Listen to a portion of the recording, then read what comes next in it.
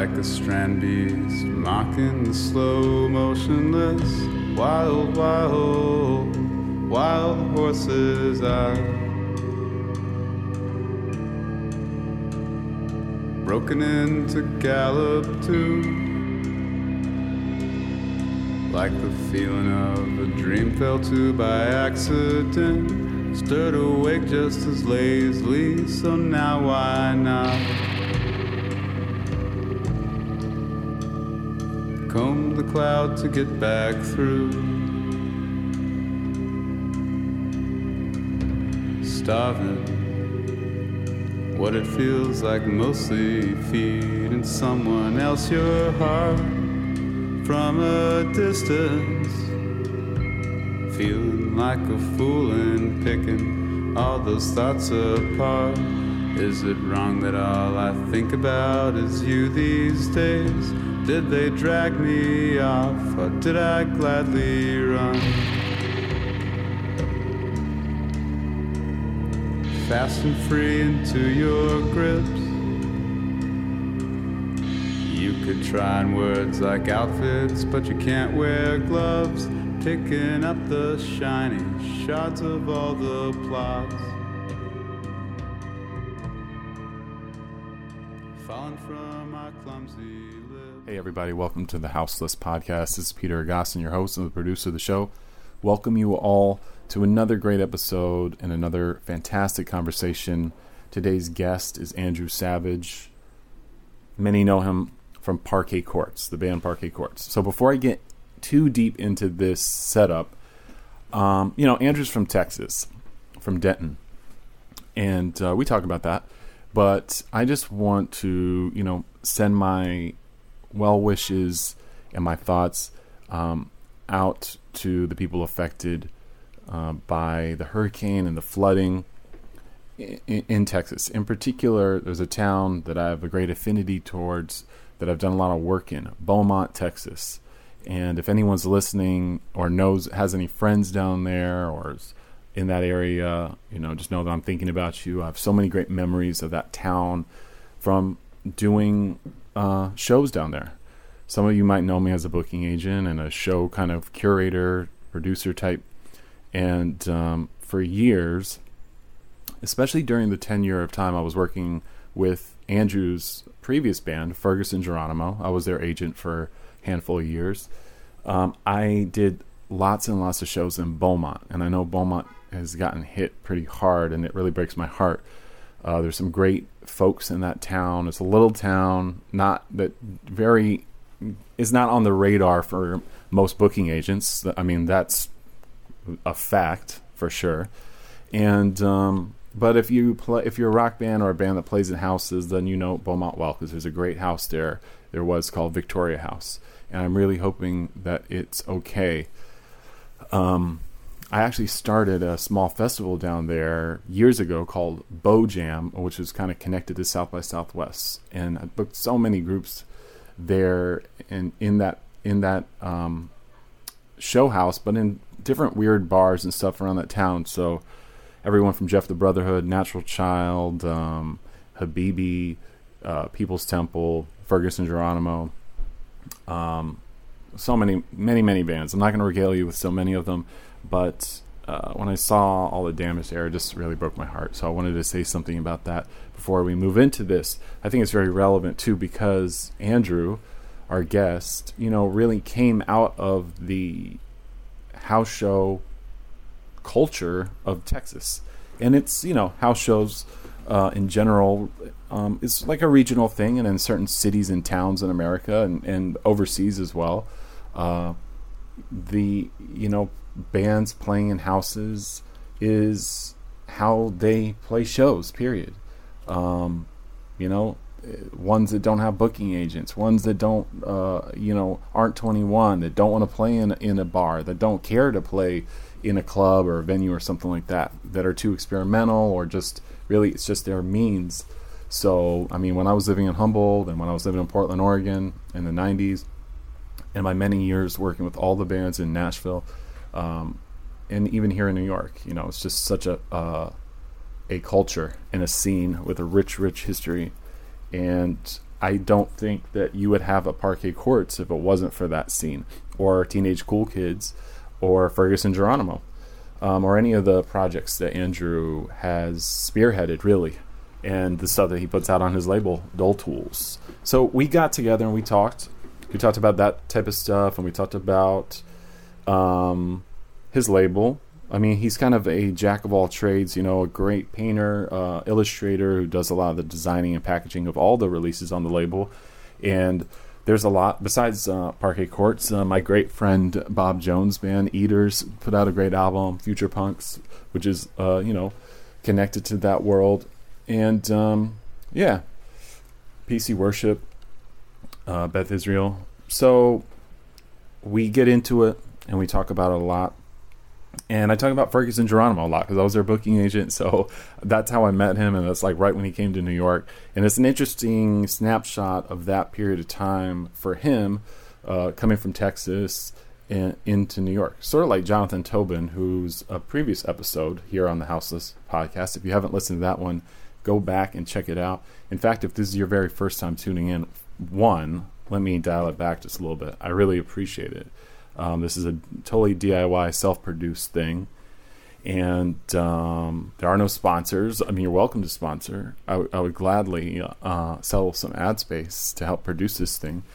But nevertheless, like, I do this as a labor of love. It's a great release for me because I've worked in the music industry for a long time. And sometimes it can be a very insular world.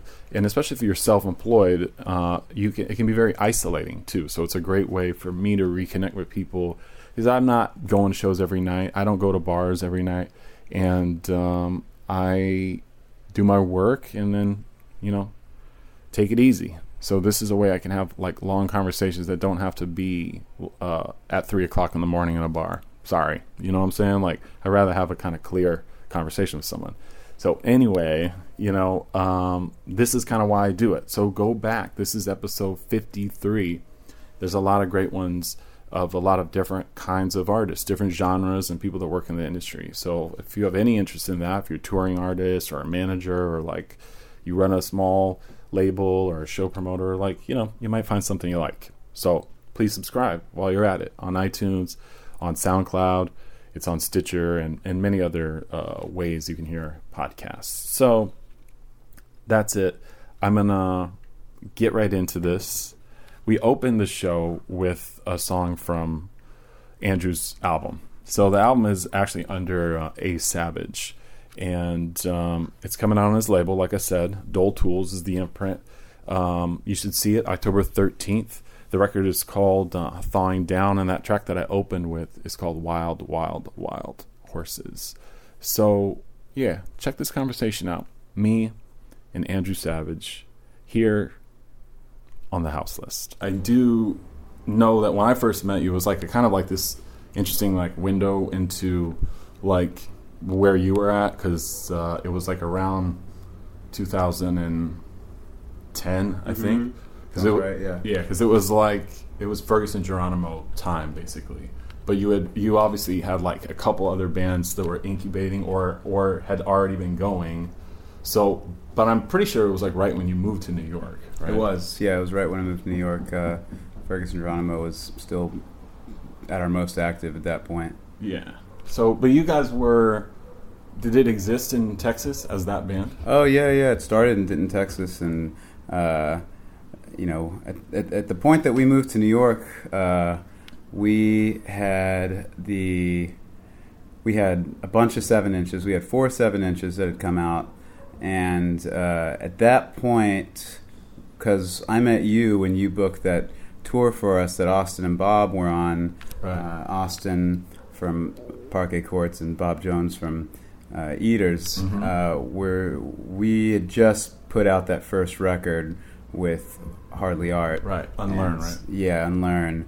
And so, that's kind of that was like the busiest point of the band, right, when I first moved to New York. Right. And that's also when Parquet Courts started in December of 2010. So there were, Ferguson Geronimo was full on. Parquet Courts was just starting. I just finished doing a band called Teenage Cool Kids, right. which was the third LP of that band was the first record on my label, Dull Tools, and then I just finished being in a band called Wiccans, who just released their third record on Dull Tools this year. So they've gone on without me. I started that band. And so, there was a lot of different projects going on at that time, for sure. Yeah, that's interesting, because it all was kind of sparked off when you got up here, I guess. I mean, did you move up here because of that? Like, you wanted to push the label and the bands out even further? Because obviously living in Denton is different than living in New York. Of course, it is. What brought you up there? When I was in Denton, I never felt like it impeded me as far as like a music career or making music in any capacity goes. I mean, honestly, during that time, being from Denton, to a certain person, it kind of meant something because there was such a good, it seemed like in the mid-aughts, there was such a good punk scene happening there, kind of cultivated by the Marked Men, who have a huge cult following, and a lot. When you tell people you're from Denton, they either ask you about the Marked Men or they ask you about that Mountain Goat song, the best ever death metal band out of Denton. And so, there was obviously the Marked Men inspired all these bands, like certainly, Ferguson Geronimo, me and Jason, like we were watching Marked Men, like, when we were teenagers, and, Teenage Cool Kids, Wiccans, Bad Sports, Video, who are still, both of those bands still happening, and it was just, it's a cool place to be from, especially if you're going to be in a weird band, because it's a weird place. Like it's in many ways like a very typical Texas town, in many ways a very typical college town, but in a lot of ways untypical in both those regards, because it's got one of the most competitive music schools in the world is there, University of North Texas, where I went, and from that school you've had people like William Basinski, Nora Jones, Erykah Badu, all their bands, people that go on to play on like the SNL band or late night bands, people that come out of the 1 O'Clock Lab band. Like it's the oldest academic jazz studies program anywhere, and so it attracts people from around the world. So you got people there from all over the country, from Japan, from Europe. So in a way, it feels really international, and also Denton's had a pretty big storied history on the experimental music scene, because there's people that come out of the composition program, and so there's been a lot of like avant-garde and noise stuff that have come through. Like when I was there was this house that had been doing shows for a long, long time called House of Tinnitus, and I assume it's still there, and I saw a lot of cool like avant-garde, experimental kind of noise stuff. Was it like in a living room? It was in the living room, yeah. It was like a really long shotgun house, so it almost looked like a double wide trailer or something. House shows in Texas too is kind of like also like sort of a it's a big thing. I did it for years. That's how I met Sean from Parquet Courts, is because in 2006 his band played in my living room in Texas, and I met so many friends that way. I met I booked a show for Meneguar, who became Woods, and that's how Fergus Geronimo's first 7-inch came out, because I'd met Jeremy, who does the label Woodsist, and Jarvis recorded, Jarvis from Woods and Meneguar, he recorded and engineered and played some bass on the Thawing Dawn record. So I met a ton of people through doing house shows, and actually that's where I met Todd P. was in Denton, because his parents lived there. Oh, that's right. Right. And did he come to shows? Did he set up shows there, or what? He didn't set up shows there, but he came to my house, and I'd see him whenever we'd roll through, and he had booked Ferguson Geronimo at Market Hotel and Silent Barn on our first trip to New York, because I guess Vice had gotten wind of us. This is back in like the MySpace days, and we were putting out these 7-inch, so all these and the 7-inches were doing good, and so all these labels would hit us up on MySpace, and Vice was just like, well, let's fly you out to New York and see what you can do, because I don't know if Vice Records still exists, but it did at that point. Sure. And they were interested. So no, moving to New York wasn't like I gotta get in this industry. You know, it was more just like, you know, I was born in Denton, Texas. I'm 24 and living in a college town, and you know, I've been at that point. I had toured Europe for a month and the U.S. a lot of times with Teenage Cool Kids, and so I sort of figured out how big the world was. And whenever we'd go to New York, it kind of reminded me of that feeling, like, you know, the world's a big place and there's a lot for it to offer, right. And you don't necessarily see all of it in Denton. So it was more of just like kind of I need a new place, you know. I was a young guy and I need a new place to live. And I guess I set my sights on New York because, I had the most friends there out of any place. Right. So anytime I go on tour in New York, there are always a lot of cool friends there, and it was exciting, you know. Yeah, you know what? Thinking back, I think I actually met you through a house show in Denton because I reached out to you a million years ago. Before you, I think even maybe before or right when you came to New York. I'm trying to remember. It was definitely before we worked together because I was trying to set up a show for a band that I long since no longer work with, but this group from Lafayette, Louisiana called Givers, and I hit you up and because I was looking to do a house show, set up a house show, and you had put me in touch with Final Club. Do you remember this place? Oh yeah, the Lion's Den. That's where that house would have been. Yeah. Oh yeah. I never went there, and I don't even remember. I might have set it up or not, but I think even before we did any kind of shows ourselves, like I talked to you briefly, like in the email, like because John Chavez gave me your email. I was right. Yeah, I did. I booked Waves at my house in 2007 or 8. It must have been, and that's how. Abe Vigoda. And Abe, that you're exactly right. It was actually Fergus Geronimo's first show. Now that I think about it, wow. It was Abe Vigoda, Waves, Fergus Geronimo, Awesome Color. Oh wow. Psychedelic Horseshit, and this band called Fungi Girls, who were from Cleburne, which is a kind of podunk town west of Fort Worth, but they would come to Denton to play. They were like teenager dudes, and Wow. it was a fun night because I was friends with the Abe Vigoda dudes. I was friends with Psychedelic Horseshit dudes. Yeah. And it was one of those week before South by Southwest things where that's a really exciting time in Denton because all the bands are coming down 35, so they play Denton, and so I think I booked like 5 shows that week. Right. I think there was even, I don't know if it still exists, but there was that festival in Denton too, 80-35 or something. Denton 35. It changed names a several couple times. Yeah, I mean, dude, one of my favorite times ever on tour myself, DJing, when I did a tour in 2004, I think. We did Rubber Gloves it was AWOL 1 and Z-Man, rappers, and we had a day off, and then we stayed in my friend's, I think I've even told this story on this podcast before too, but we stayed in my friend's girlfriend's house, which was like above a garage, like one of these apartments like above a garage basically, and we sat and ate mushrooms like all day long and just watched movies on this couch, like watched fucking Super Troopers and stuff, and it was great movie. Yeah, absolutely, and it was just a great time just hanging out in that little town and walking around the square and going to that bookstore that's on the corner. Recycled. I was just there last week. Oh no way. Yeah. Oh wow.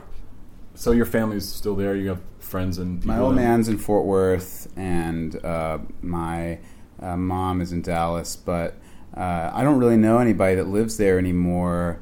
I mean, I do, but not Sure. people that I keep in touch with. But you know, it's such a revolving door. You know, you stay in Denton if you get a job like at the university or something, or if you maybe decide to raise a family there. Right. But I don't know anybody that's there anymore. All my friends. It's kind of humorous. All my friends have either moved to Austin or to New York. Right. But yeah, I mean, Rubber Gloves. That's where I started. That was like the first like club that wasn't in Dallas. Because when I was in high school, I was living in Dallas. But I would drive out to Denton to see shows at Rubber Gloves because, it seems like all the like hardcore didn't have like a hardcore scene back when I first started going to shows there. It had like a garage scene and a lot of like indie rock stuff would go through there. So like I went up to Rubber Gloves to do that, and thankfully Parquet Courts got to play Rubber Gloves before it closed. We played there in November of 2015. Oh, nice. Or was it 2016? But before it closed, and there was another room there too, right? There was another venue there too. I'm like totally spacing. No, just the one just room. Rubber Gloves? No, but there's another venue in Denton that was kind of comparable. Oh, touring venue. Would have been Haley's or Dan Silverleaf, maybe. Yes, those two. Those were the other ones. Yeah. Haley's was the next in line, I think, after Rubber Gloves, perhaps. Yeah. So I mean, I went to so many shows at Rubber Gloves. I feel like I know that place intimately, and Denton is one of the last places in the U.S. besides maybe I'm thinking Atlanta, New Orleans, and Nashville where you can smoke cigarettes in bars. And so that's my memory of Rubber Gloves is just this kind of this just smelling like smoke and having puffy eyes and especially if it's like cold outside, no one wants to go out to smoke a cigarette, and so it gets this domino effect where one person lights up and then another person's like, yeah, good idea, and then the whole room's just smoking. So that's but Austin from Parquet Courts, he was a DJ at Rubber Gloves. He had a weekly or a monthly night. Yeah, he did. So when we were in college together, like Austin, he's always liked rock music, but he wasn't like known as like a rock guy back then. He was a DJ, and he had his hip hop, specifically Houston hip hop DJ night. I know. I remember him being like super knowledgeable about it even when we first met. He truly is. Yeah. Yeah, that's what's up. So he was playing that in the club. Yeah, not even doing bands in any capacity. Oh, that's amazing. When he went on tour with Fergus and Geronimo and played bass, that was I think the first time he played live in a band, in a serious manner for a long time. So you were just like, you want to just come up and do this? Like, you're my boy. Like, you want to try this band thing or what? Well, he was already living in New York, right. So he was telling me about how cool it was when he moved there, and we kept talking, and then I don't remember if he said it or I said it, but someone said, I want to try to start a band. Would you want to do it with me? And so there was kind of that idea, like, okay, yeah, if I want to start another band when I get to New York, I could, Austin's down to play guitar.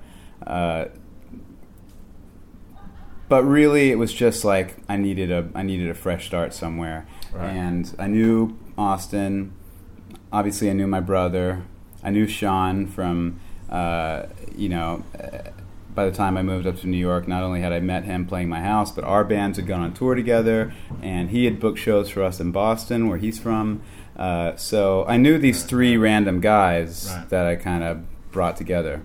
Yeah, because when the sort of the lineage between Fergus and Geronimo and Parquet Courts, I mean, there's so much crossover between the people in that band, at least initially. It was, but the difference essentially is that it's more like that was you and Austin that's kind of started Parquet Courts, right? Yeah, I mean, it more or less started with me and Austin just kind of getting together and just playing guitar at the same time. Right. Which I think built a certain quality to the way that him and I do these kind of, I've had someone call them anti-solos that we do, where we're just both just kind of freeform, improvised, just wailing on guitar, and that's kind of how the band started, was us just doing that and seeing like how we interact. It was me and him and in a practice space that we shared. It was Fergus Geronimo and the Beats, and we would just get together then, I'd have my brother come, and me and him would play kind of in that same manner. Just, I mean, that was a huge part of the way Parquet Courts started. Was, we would get booked on these shows, but we didn't really have a lot of songs, so we would just kind of get up there, and Max would do a beat, Sean would do a groove, and me and Austin would just kind of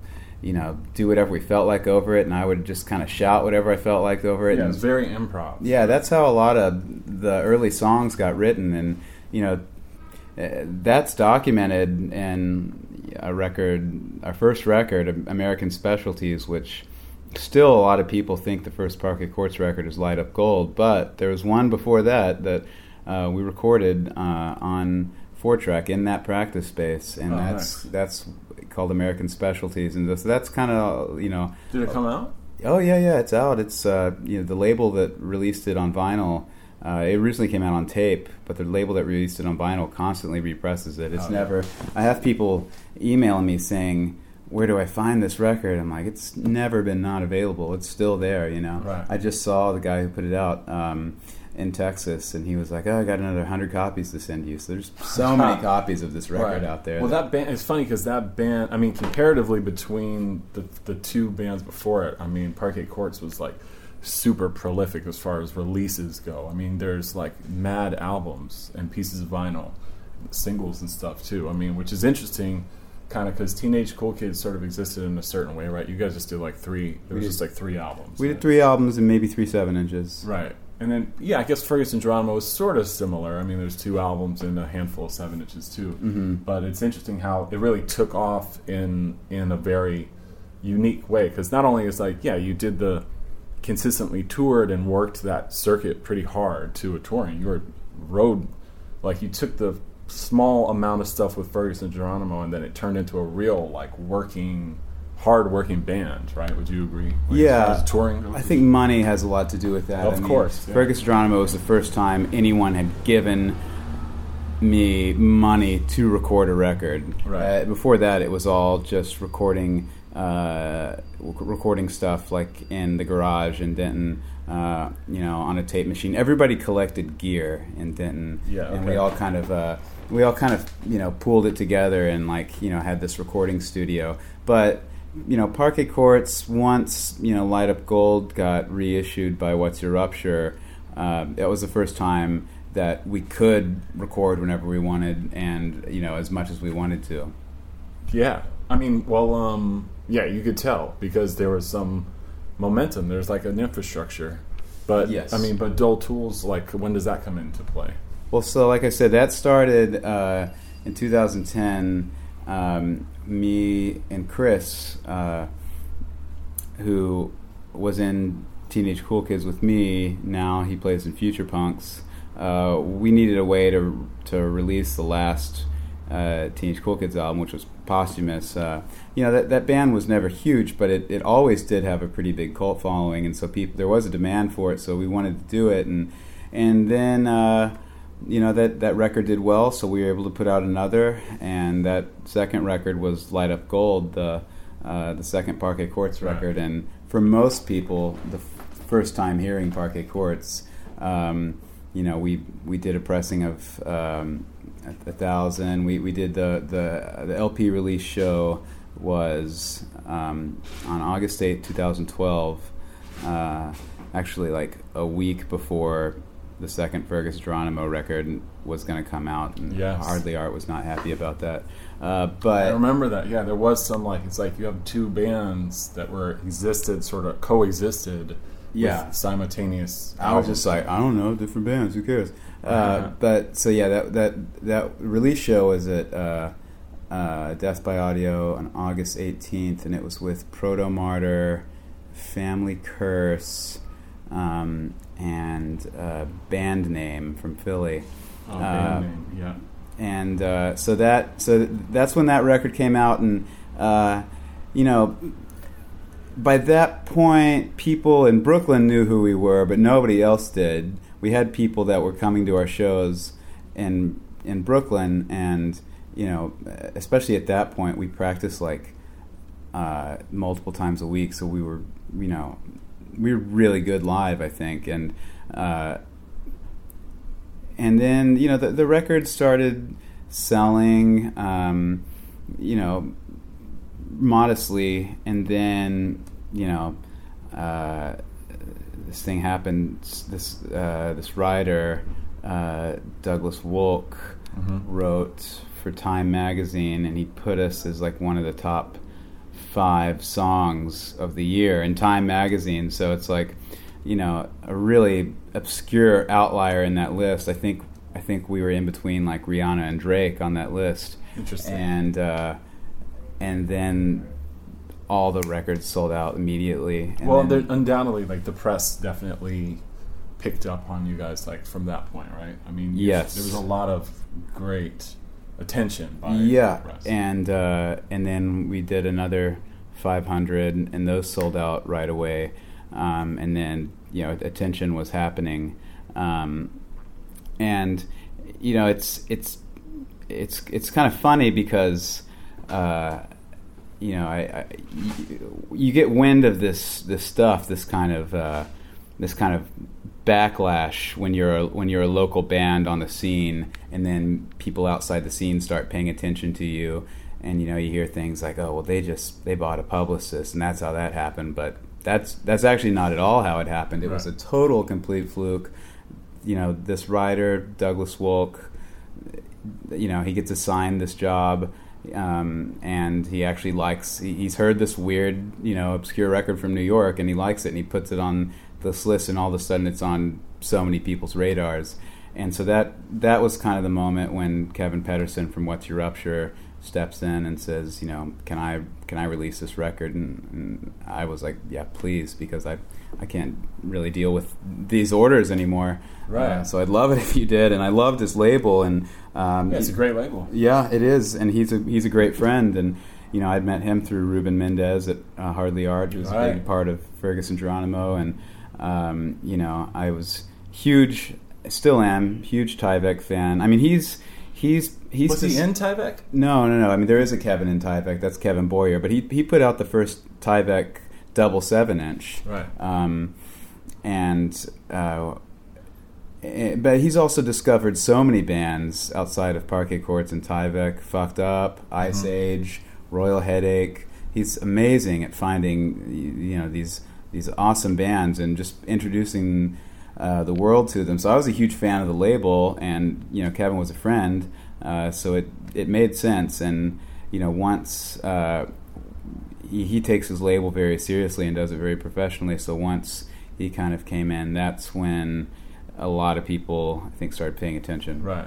Do you think you pulled from him as far as like how you did Dull Tools? For sure. Because you have a lot. I mean, since then, your label too has evolved a lot too, in a way, as far as putting out other people from your kind of fam. Yeah, I would go hang out with Kevin when he had the office. He had an office on West 13th in the West Village, and I would go hang out with him there. And his office was such a mess; it was such a wreck. And I'm a pretty tidy person, so I'd be like, I'm just gonna clean up your office, man. Really? And he'd be like, yeah, it's like you're my intern. And he did teach me a lot of things. I mean, he taught me about distribution, and he, before I had any sort of way to fulfill mail orders, he let me do that at his office. Oh, and nice. Okay. yeah, so he did teach me a lot about how to do a label, and especially one thing I got from him is just kind of creative ways to promote things that are kind of out of the box, because he was always looking for a creative way to promote something, be it like a poster that comes with a record, or before enamel pins got really big. I remember he did an enamel pin for Ice Age, and I was like, where'd you get this made? And he was like, I won't tell you, it's a secret. He was so proud of this like idea he'd thought of, and so he comes up with really cool ideas on how to promote bands and make them interesting. And I've always loved the way that he takes a really creative approach to doing a label. It's obviously a huge labor of love for him. Oh, absolutely. Any label, I mean, of that nature, it's like you better like really love the artist that you work with and just the whole process, because it's an arduous task, to like, yeah, and yet I still meet people here in Brooklyn that don't, that are just kind of, I don't know, sure. maybe they are doing a label because they want to, they want to get that hot band, and right. But with him, it's not like that. I think he's good at figuring out, whether people are going to really love something. But yeah, he's doing it because he loves music, like to an insane degree. Right. So what's up with what are you doing with the label now? As far as your record is coming out, your new record is coming out on. It's the 20th release, actually. Oh, that's what's up. Yeah, I like that. I love the album. Thanks, man. I listened to it. Oh, great. Yeah, I love the joint that I went back to. I just started listening to it, so I haven't had a ton of time to totally absorb it. But it's "Ladies from Houston." Is that the name? Yeah. That's one of my favorites too. Honestly. Oh, cool. I got to give it to you, man. Like I think even since Ferguson Geronimo, like the stuff with Parquet Courts and where it's at now, like. Lyrically, you've always been like kind of pushing things in like a pretty cool and kind of creative, like vocal way of just the way you write your lyrics and deliver your lyrics. It's I think you have a penchant for it. Like it works because you have as far as translating like what's artistically like what you're trying to get out of your head. Like, I don't know. Obviously, that's more of a statement. That's my opinion, so it's not necessarily a question. Thanks for saying that. I take lyrics really seriously. It's, I guess it's my favorite part of being in a band, and always has been, is being able to express myself in that way, because it's kind of the most comfortable way for me to express myself creatively, or the way I feel most comfortable, or the way I feel the most comfortable being honest and bringing me and my personality into the music. Right. And I don't always have the easiest time expressing myself just in person. So lyrics are a great way to just put me in there and put my ideas and emotions in there. And I going back to first starting to get into music, lyrics were something I attached to at a young age. I think just as far as like what you were listening to as a fan or something, or what? Just did you read? Were you like a reader? Yeah, always. Yeah, I read the lyrics. I think it's something that maybe came out of just always having an appreciation for the tactile, the object, like be it the CD or the LP, being able to have something to visually stimulate you while you hear. Oh, yes, absolutely, man. Yeah, I was talking with someone recently about the record Yes Sir I Will by Crass, and by the I came to that record as a Crass fan, but as a fan of the record Feeding of the 5,000, which is a very punk record. And then, Yes Sir I Will is essentially an improvised noise record with a long-form poem going on top of it. And that was, I didn't like the music at first, but it was the only record I spent whatever small money that I had on that record, so I had to love it, because right, you don't know, you don't know when the next time you're going to get a new record is. Right. And that kind of opened up this idea that it doesn't just have to be riffs and catchy, and catchy hooks and guitar parts and stuff, that it can be about the lyrics first and foremost. Right. Yeah, I think going to that. Well, one, that's Crass is such a amazing band. I think I've continued to sleep on them, but they were, because when you come from if you come up with a certain kind of music, Crass is like definitely a very specific thing, but for that to inform what you're doing, which is very different in some ways, but in some ways it's not, as far as the delivery of like a kind of these short form sort of stories and stuff too. because I was thinking about too with that second album, Fergus Geronimo's second record, which is has like it's totally starts to like break, like the concept of those like songs start to really break apart a little bit as opposed to like unlearn, you know? Yeah. So kind of more, maybe perhaps a little bit more straightforward, like rock tunes in a way. But that second album is like on some sort of Captain Beefheart, like at least portions of it too. Yeah, I mean, we were definitely listening to a lot of Beefheart, a lot of Zappa. Yeah, Zappa for sure, absolutely. Yeah, I mean, that band was... I mean, it's funny that band was kind of my first introduction to the music, business at large, because, that was the band that Jason and I did just to kind of blow off steam from the bands that we were in, because it was free and it was like genreless, and it was it could be goofy, it could be serious, it could be whatever we wanted it to be, and there was no theme of it, and that was liberating.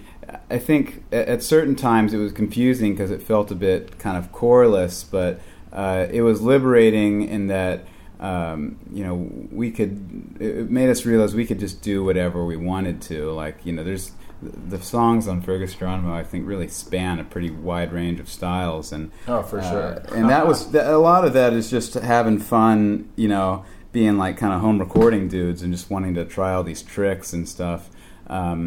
But yeah, I mean, we kind of got embraced by what was like at that time in like the mid or late aughts, like it was kind of like a garage thing was happening, like a garage revival kind of thing was happening, and we kind of got swept into that, and that was kind of how it was by that avenue that I first kind of got into the music business, really, because so much of that stuff was getting signed at the time. There's a lot of hype around it, like definitely. Yeah, during that time, it just seemed like everybody that was that did a band that was remotely lo-fi was just getting these records put out, and it was an exciting time because a lot of my my friends' bands were like going on tour and doing stuff. But looking back, I think there were too many bands.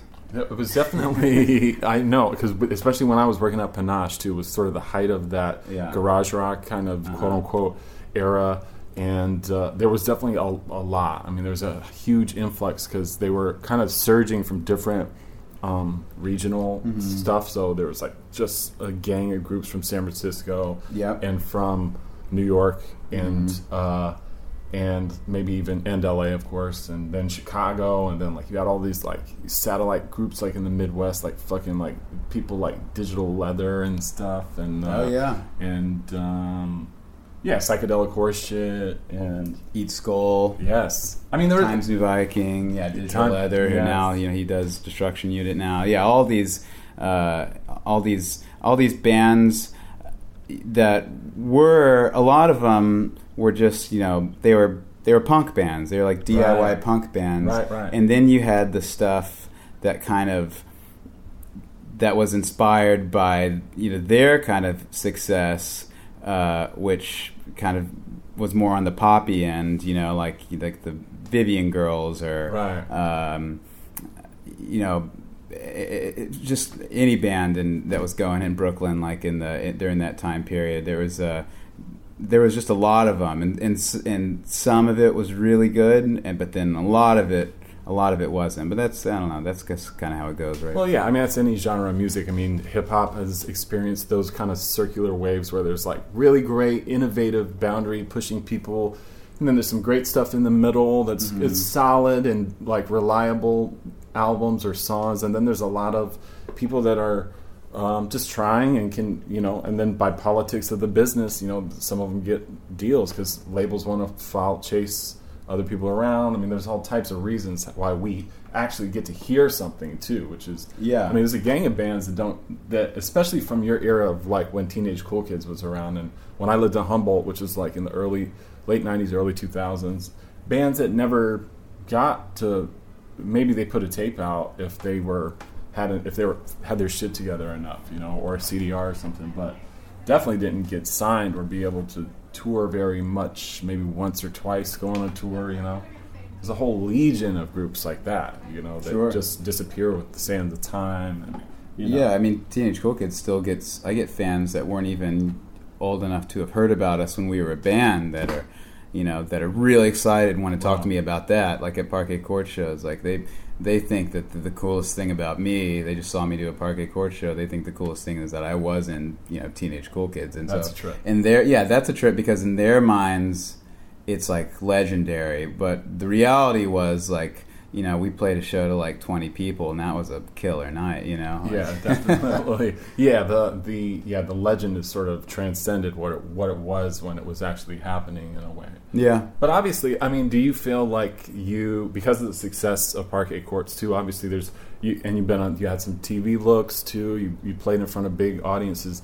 that like are kids coming up to you, like, what is that? What's that vibe like now? Because when say we were doing Fergus and Geronimo, it was just doing shows because that's what we were all trying to do and stuff. Mm-hmm. With a little bit of success and notoriety and a lot of like great records that garnered good attention from writers, intelligent writers writing stuff. Like, do you feel like there's, like, when you guys do shows or when you go out, or now that you'll be solo doing this, like, is there like pressure for you to kind of act and be like, I know this is more like a kind of a canned rock question in a way, but like to be a sort of front guy type of thing, like with people, like they approach you, like, because you're a popular band now. Because I haven't really played too many solo shows yet. I just got finished doing 3 in Texas,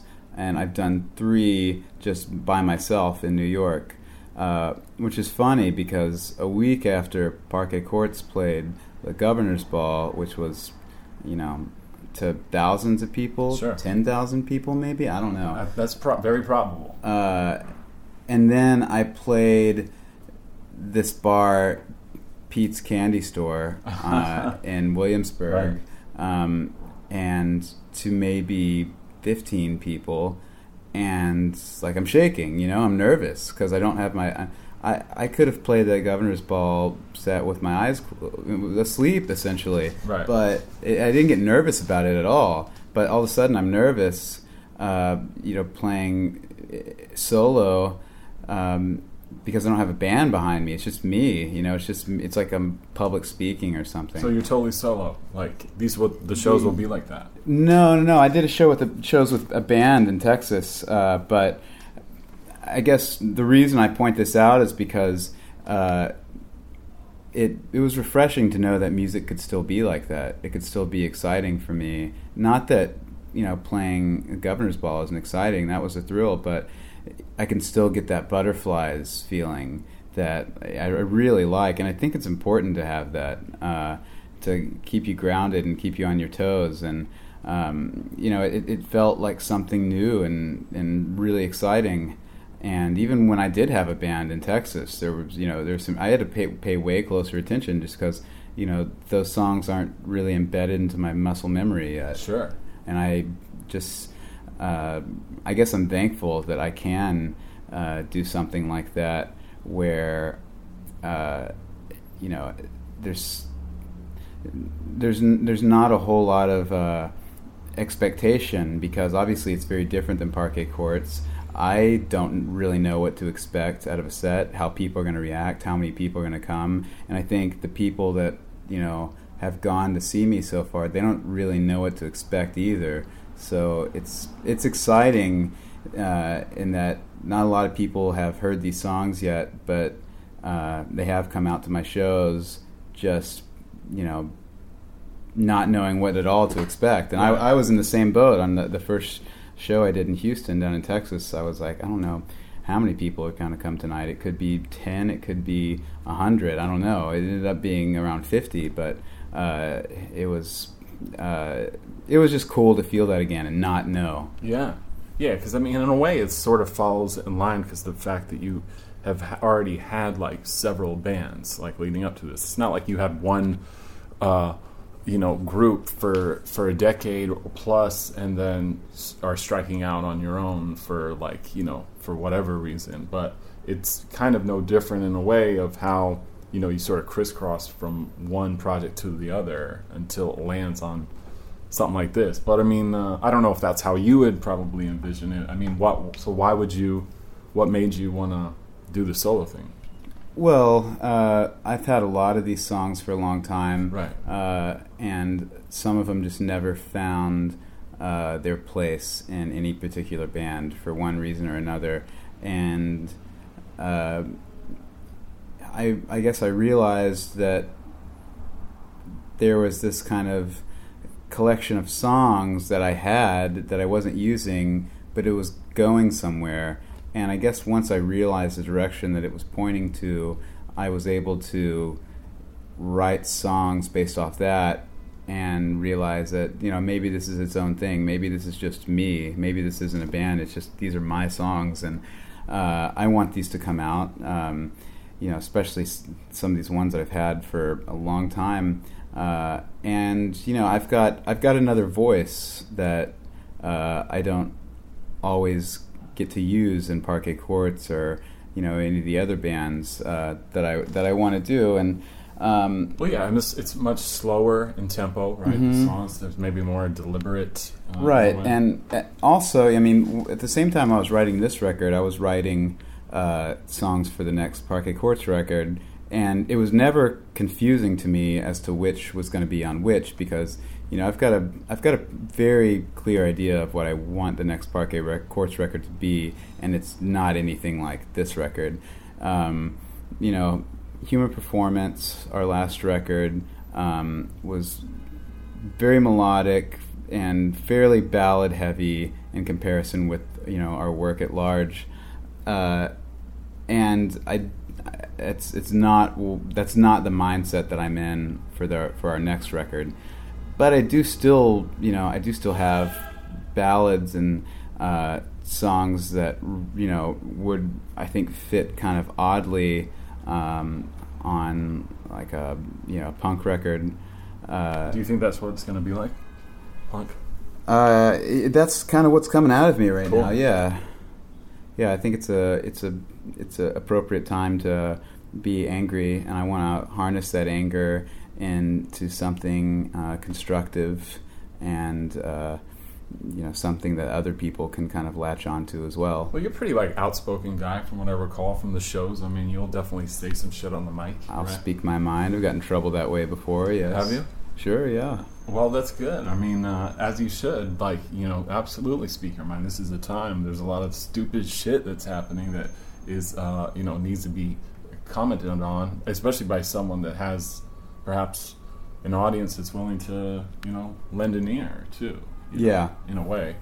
So I want to know more about the writing stuff though too, because I'm kind of fascinated about that. Like, how you would sit and write? Do you do it in the daytime? Do you just sit at home and work all day long or something, or do you have like a formula? Sometimes I have days like that where I'll just kind of lock myself in my room and just write all day long. Are you pretty disciplined? I would say so. Yeah. Sure. I'm pretty disciplined. I mean, I have to be. I do so many things. Like, as far as Parquet Courts goes, I handle the brunt of like the kind of more boring administrative tasks of the band, right?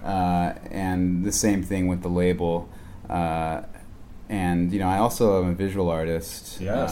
And I paint. And I've got a studio in Bed-Stuy where I'm at virtually every day that I'm in town, and not far away from that is our rehearsal space where we make music. So I'm at both of those places multiple times a week. The studio almost every day, and just doing Dull Tools stuff and Parquet Court stuff. It's all it's all something that I have to be disciplined about. Like, because you do all the layout and the art direction and all the art work for, especially all the Parquet Court stuff. It's all you, right? Yeah, but then all the bands on Dull Tools, I lay out most of their records. Oh, cool! Too. You did Eaters. Yeah, I mean those were their photographs. And they chose typefaces, but I laid it out. So I have to be. I guess at a certain point I realized like, I can't wake up at 10 a.m. and expect to be productive. I've got to wake up early, and I've got to know what I'm doing that day. And so I'm a big list guy. I'm constantly making lists, and every morning when I wake up, there's a list to consult of. You have to give yourself deadlines, and you have to put pressure on yourself because, in all of these, ways that I, all these creative outlets that I have, and essentially ways that I make money, right. I am the boss, and I've got to keep myself busy. And so, yes, I would say I'm pretty disciplined, and that goes for the creative process, too. It's something that's been on my mind right now because I'm writing for a Parquet Courts record, and there's studio time that's booked, and I know that any material I want to be recorded, it's got to be done by then. So sure. I pretty much will section off weeks within a month to work on something. This week has been a visual art week, but next week is going to be a songwriting week for sure. Like I imagine I'll probably lock myself in a room for 5 days straight and just do nothing but write. Can you like listen to music during that time, or you must be like in total silence, or like would you read or anything? Like reading for sure. Listening to music. The way I would listen to music would probably change. I mean, I'm always listening to music, but if I'm writing rock music, I might want to.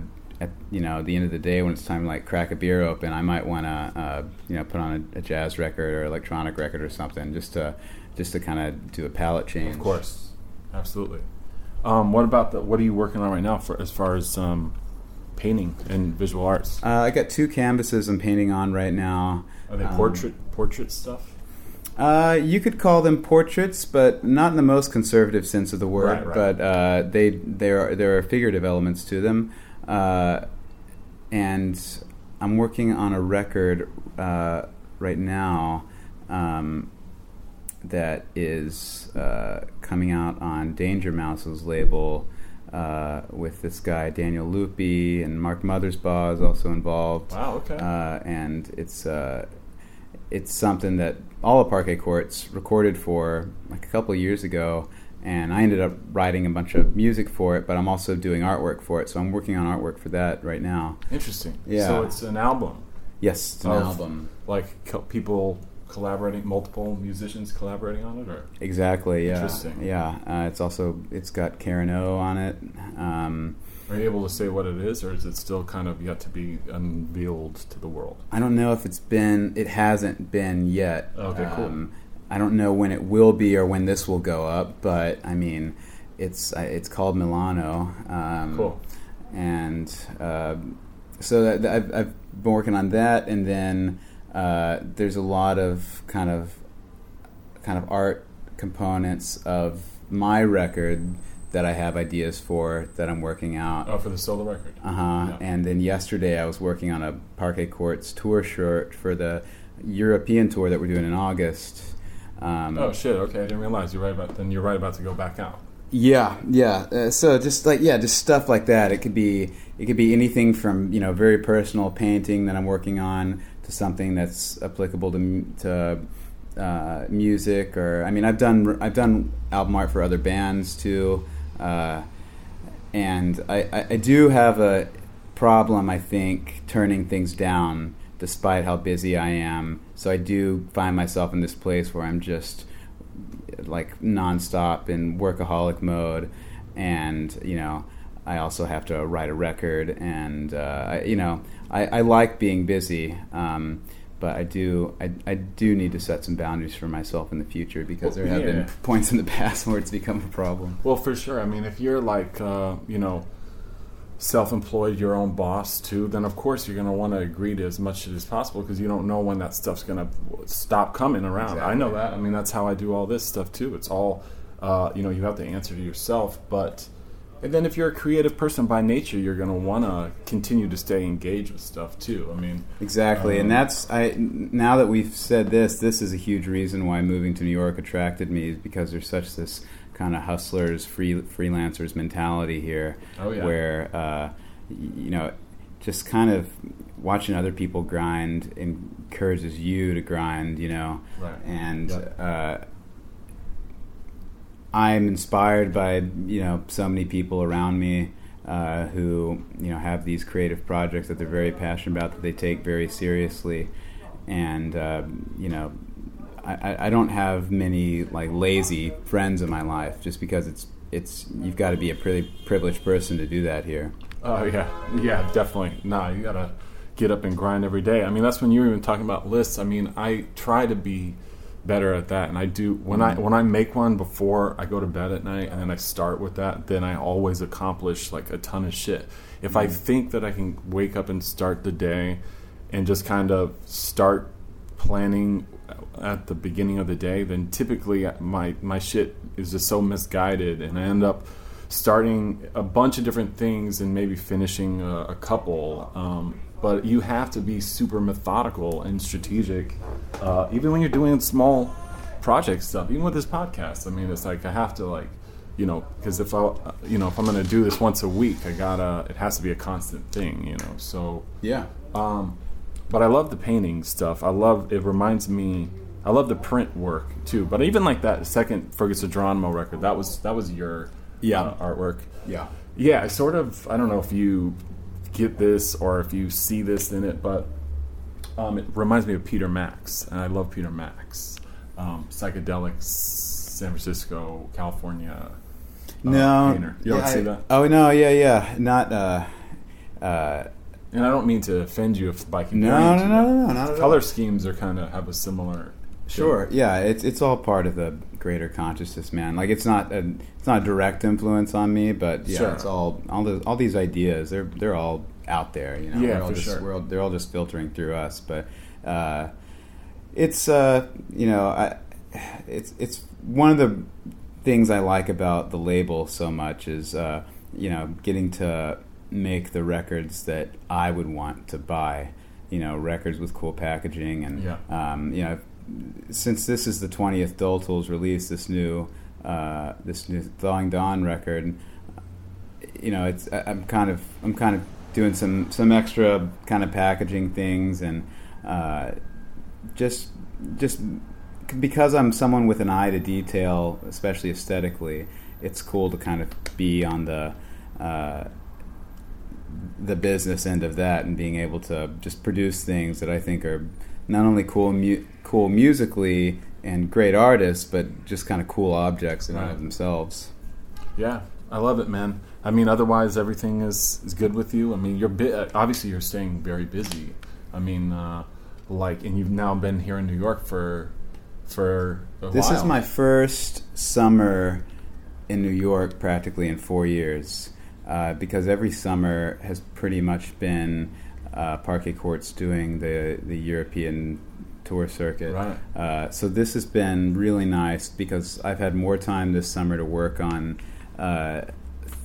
other things besides touring than I have in a long time. And I love touring too. You've played all over the world time and time again. Yeah, I love it, and that's. I'm the only one in the band who doesn't really have the domestic lifestyle. I'm single. I live with roommates, and I like touring, and I would like to do it more often. So I'm excited. Like, this is going to be a busy fall for me. I'm going to do a tour for the solo record, with the band that plays on the record. And Parquet Courts is going to tour a couple times, and I might even make it over to Europe before the end of the year. Oh, solo? Yeah, I hope so. Yeah. If not, then early next year. But it'll be cool because I figure I have that kind of lifestyle here. Like I have the kind of lifestyle where, you know, I can drop things here and then go on tour for a couple of months, and then, you know, one of my roommates will look after the cat, and besides that, you know, I've got the kind of life where I don't have a wife waiting at home for me. I can just go out there and do it, and I'm excited about that. It's a big reason why I wanted to do this record, because, you know, one of my favorite things about touring is meeting people, playing smaller places. Parquet Courts doesn't really get to kind of play the kind of places anymore, right, where, you know, it's like a dive bar, and then after the show, people hang around and hang out at the bar, and you know, you close the bar out and have a great time. Like, that doesn't happen to me much anymore. We you know, we've always tried to still play small shows, but as venues, you got to load in and load out, and people leave. People leave, yeah, because that's the reason. These aren't the places that Parquet Courts play. By and large, aren't places that people go to drink. Where the kind of rooms that I will be playing on this tour that I'm doing in November, yeah, they're going to be like bars, and you know, I've met a lot of my favorite people at bars after a show, so I'm just kind of looking forward to, you know, it's like I was saying with the feeling nervous thing again. I never want to not be psyched to like play at a dive bar, you know. In fact, I am psyched to do it because it's been a while since I've done a tour like that. So, you know, life, it happens in cycles, and I'm glad that this one is kind of coming back in. You know, I'm sure at certain points I'll be like, you know, why don't we just get a hotel tonight or something, you know? But I'm looking forward to just kind of winging it, which is how I learned to do tours anyway. Which is see what happens. He's mastered winging it, that's for sure, dude. Well, I think it's great, man. I'm proud of you in it, and just to see where you have gone since we first met and when you first got to New York, and just the amount of music that you've written, and that you guys, both with Parquet Courts, but with all the other stuff too, and the artwork. I think it's dope, man. I think, yeah, you are, you know, truly pushing forward as like a self-sustaining, like, you know, artist in like very corporatized, you know, city and industry. So I think it's cool, man. I appreciate that. Yeah, for sure. And thanks for coming to the house and doing this too. I appreciate it. For sure, man. For sure. Thanks, man. Yo, I want to thank Andrew Savage for taking his time to do this conversation with me. He came out to the crib in Brooklyn. And I want to thank you guys for tuning in. Please do not forget to subscribe on iTunes or on SoundCloud. Repost it. I'm on Twitter at HouselessPod. If you like this conversation, just help me spread the word a little bit. That's all I ask. Get it out there. If you have friends that are into Parquet Courts or are in Denton, you know, just slide it over to them. They may dig it, you know what I'm saying? And in the meantime, go to Dole Tools website and pre-order the A Savage album. The wax is available, and it's going to be out everywhere October 13th. Go do that right now. DoleTools.BigCartel.com is the way to find it. Thanks again for tuning in. I'm going to close the show out with another little taste of Wild, Wild, Wild Horses from the album from A Savage. And yeah, enjoy it, y'all. And I will see you guys very soon. Every episode is edited and engineered by CJ Stewart. And yeah, be safe out there, y'all. Talk to you soon. Bye. Listen to me closely, hear my words and feel something. I don't see you as much as I need to, and I need to know what that means. Motel benches longer than the trees that died for them. Out opposing ends, bow your head and out. Fill your glass and not your ears. Promise always that's a long ways and the world is big, but your eyes are too. Plus I'm a little drunk and I know what I want. I didn't always know. No, it's taken years. Darling, Take your dress off slowly, I still got one eye open in the morning. Wake me up and hold me before you start shivering.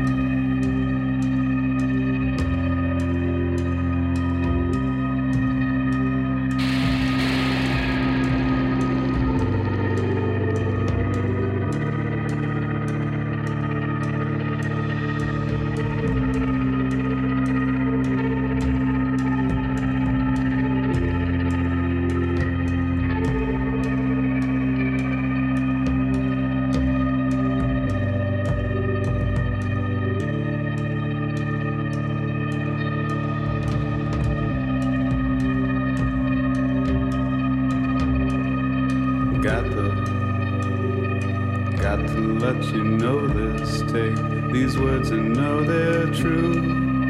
El ci amo tanto, and I'm not quite sure what to